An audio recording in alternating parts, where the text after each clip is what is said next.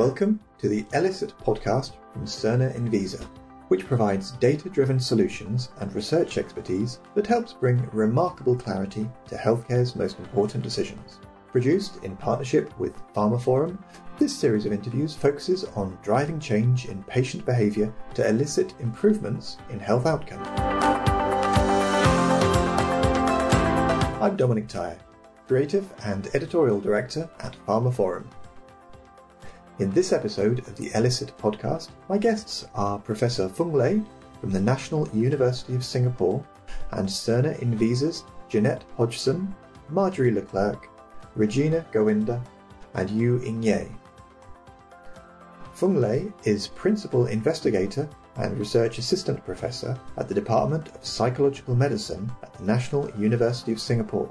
He has published over 120 research publications and is currently the Vice President of the Society of Behavioural Health in Singapore, and also co-chair of the Consortium for the Study of Cognitive Aging in Chinese. Jeanette Hodgson is the Global Head of Qualitative Strategy at Cerner Enviza, with a remit to consolidate, develop and promote qualitative expertise. She has over 25 years' experience of global strategic market research and consultancy, mostly from a healthcare perspective, but also from within the consumer environment. Marjorie Leclerc has over 20 years' experience in qualitative research for the healthcare sector and has specialised for the last 7 years in qualitative research applied to real-world evidence generation. Her work relies mainly on social and behavioural science.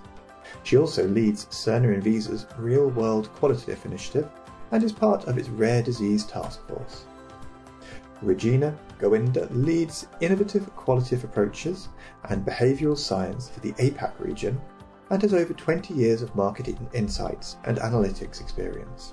She has held senior positions in both market insight consultancies and global pharmaceutical companies such as Takeda and Teva Pharmaceuticals.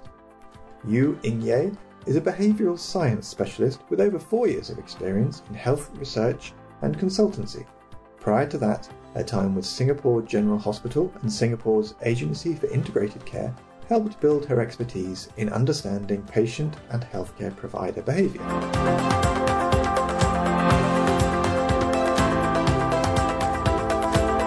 Marjorie, I'd like to start with you first. Can you tell us why qualitative real-world evidence is so important to pharma?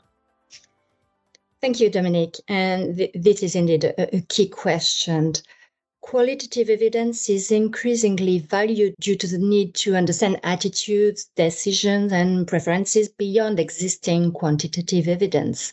And including qualitative research broaden the evidence base of medicine and healthcare. Qualitative evidence is expressed in terms of the meaning of acts or events, and this can contribute, for instance, to improve guidelines, to shape policy, to shape practice. The real-world landscape has changed, and the focus is now on incorporating the perspective of patients into the development of drugs. Qual gives voices to end users like patients, like carers, and the general public. So the benefits obtained are shaped and informed by the people it will directly affect. There is also a growing body of evidence of the benefits of patient involvement to inform clinical design and practices. For instance, initiatives from the FDA, the PFDD, the Patient-Focused Drug Development, also the Clinical Trial Transformation Initiatives. You also have the EUPATI, that stands for European Patients Academy on Therapeutic Innovations, among others. And they all aim to build practical frameworks to guide patient engagement, because poor clinical study experiences can hinder recruitment and retention, which can then lead to study delays and increased costs. And Jeanette, what are your thoughts on the importance of qualitative real-world evidence to pharma? Yes, absolutely. So I guess building on what Marjorie has just said, as with all evidence-based approaches, the meaning of the data is important for both our clients and health authorities. The issue has really been that traditionally research methods too often allow us to see only a small part of the whole. The focus has been on big data, but we often lack that smaller, thicker data to explain it. And this qualitative thicker data is particularly important in the context of patients and carers. It captures patients' narratives of their lived experiences through granular, thicker descriptions of their personal accounts. And these narratives help us understand the meaning of their behavior, the drivers to their decision making and actions. And so it's a perfect complement to the numbers which are generated in quantitative research. Simply put, it provides the how and the why behind the what. And the narratives that qualitative research generate allow researchers to understand people. We gain insights into the way they discuss, relate to, and behave in relation to their conditions, depending on their environment. And it also helps us understand the influence of events and situations, as well as participants' ideas and perceptions, their opinions, their values and beliefs. And the beauty of qualitative inquiry is that it also lends itself to a number of different approaches. These are largely supported by grounded theory, behavioral science, anthropology, and psychology. So as qual researchers, we're fortunate to have a range of tools for eliciting and analysing data. So in that way, it's highly flexible and can readily be combined with other approaches. Okay, thanks. And Regina, is there anything that you would add to that? Absolutely, Dominic. As we know, patients are in fact people. And what they tell us is not necessarily always the full story. We can't, simply make assumptions that what's driving people's behavior or their preferences are exactly as what they tell us directly. So we need to know and understand that for a variety of reasons, sometimes people just can't always tell us directly. Patients do have a lot more going on in their lives beyond just the medical aspects. Non-medical aspects also impact behavior and ultimately clinical outcomes. And we have to find ways to understand them better because they are increasingly important in the drug development process. As Jeanette just said, we do believe that the key to understanding the influences on experiences and decision making is really to go and see beyond the illness or its treatment and instead focusing our attention on the individual as a person and not only as a patient.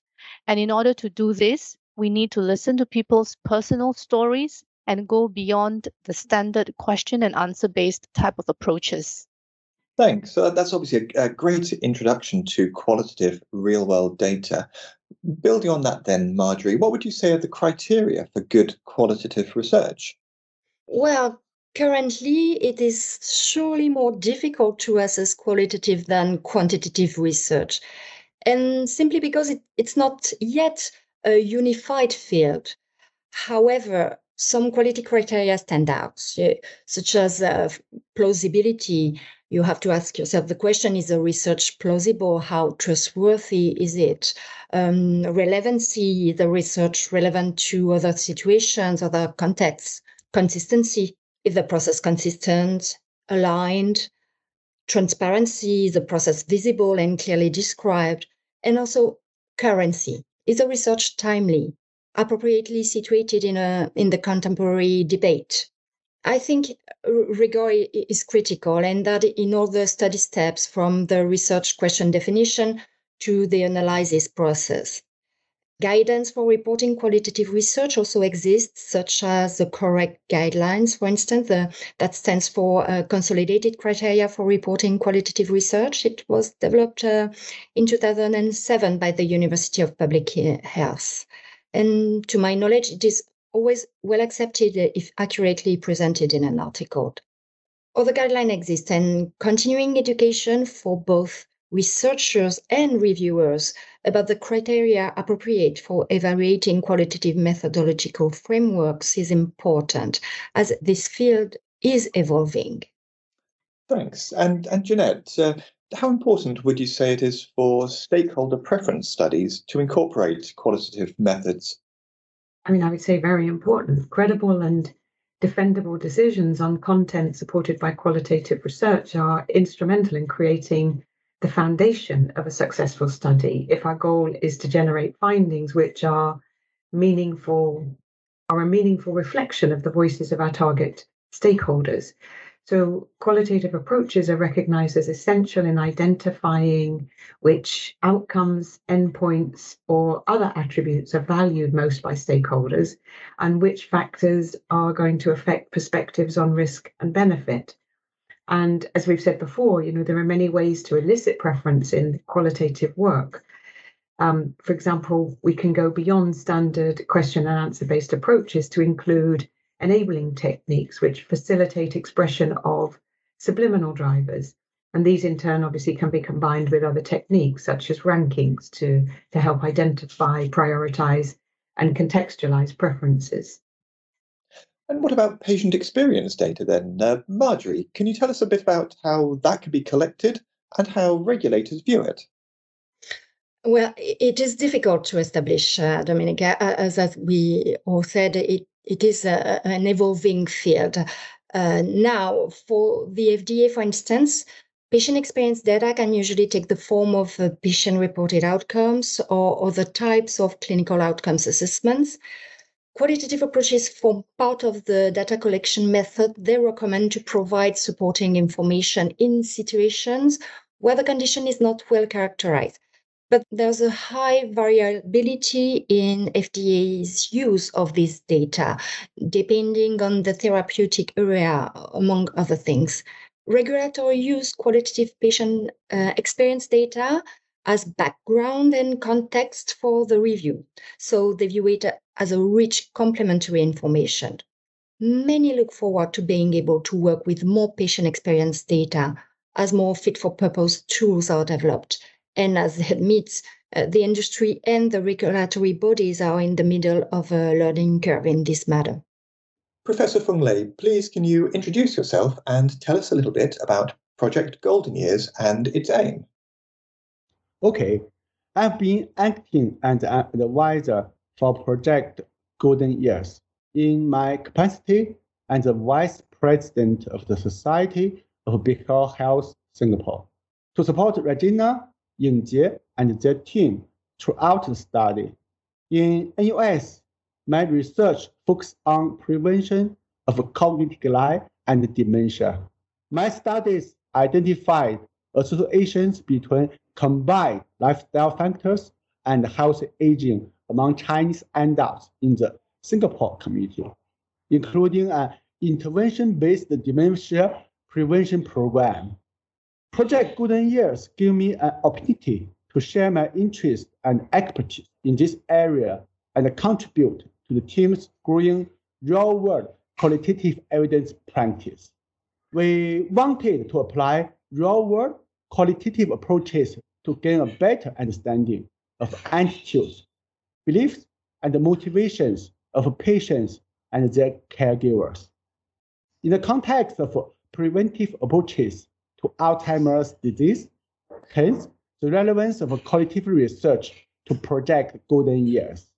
We are delighted that this collaboration has resulted in a peer-reviewed publication to highlight opportunities for intervention to prevent mild cognitive impairment and dementia and help stakeholders such as the government and the medical community to evaluate current health initiatives and unmet needs that remain to be filled for the individuals and the community.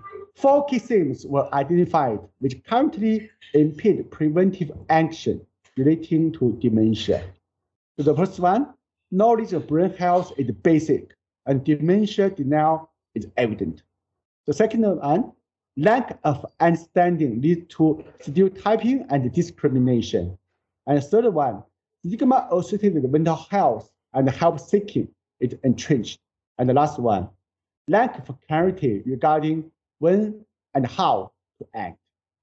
Thank you. And Yingjie, you applied a behaviour change framework to this work, COM-B. Why did you choose to apply this framework and how did it help?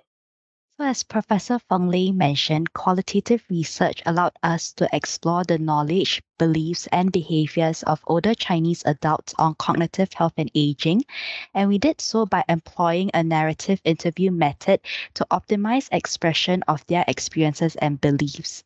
In order to elicit intuitive responses and reveal hidden or subliminal motivators, we incorporated a number of projective and associative techniques which generated a wealth of rich data.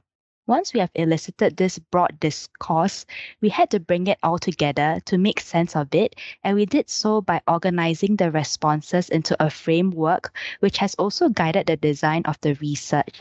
We selected the COM-B model developed by University College London, which is an evidence-based model used extensively in behavior change interventions in scientific literature. We chose it to lend rigor to the design and analysis of our research by providing a comprehensive diagnosis of the factors influencing behavior. We then inserted specific questions to ensure we covered the 3 key dimensions impacting behavior, which is capability, opportunity, motivation, as well as their respective subdomains. So for capability, this is divided into physical and psychological capability, motivation into reflective and automatic motivation, opportunity, which is split into environmental and social opportunity.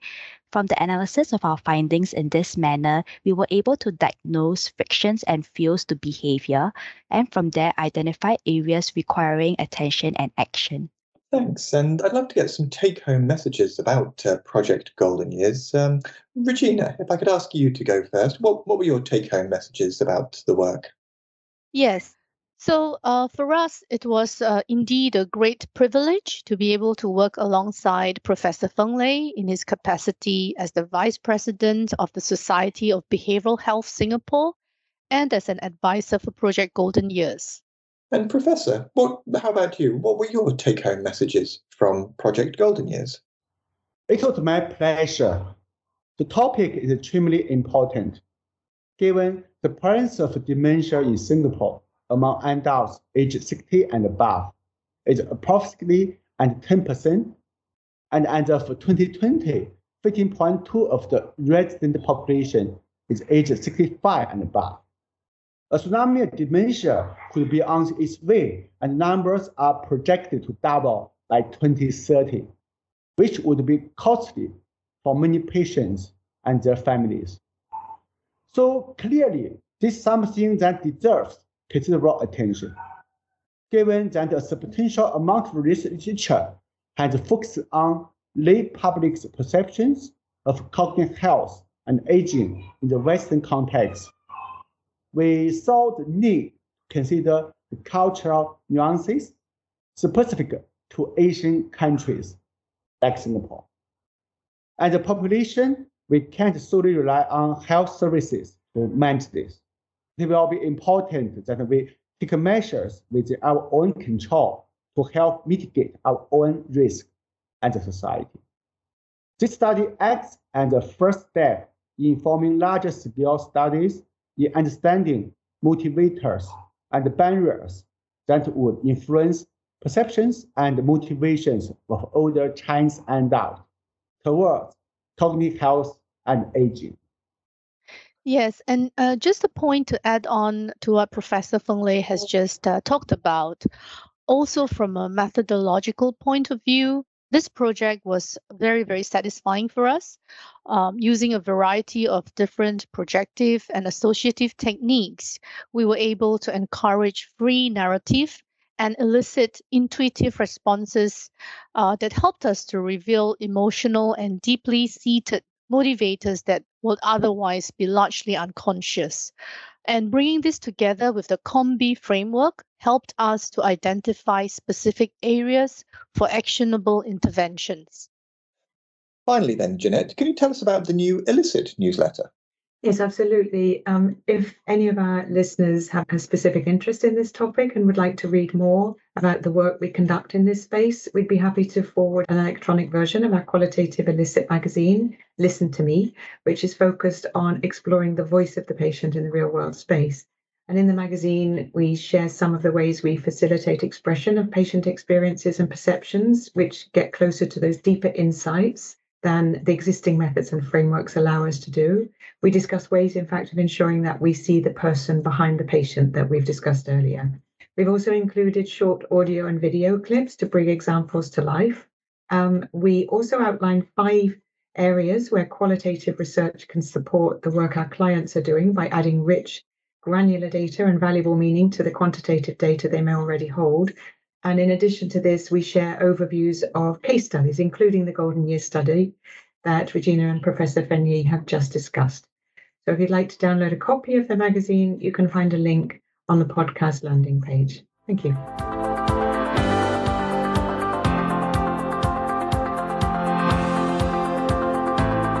And that brings us to the end of this episode of ELICIT.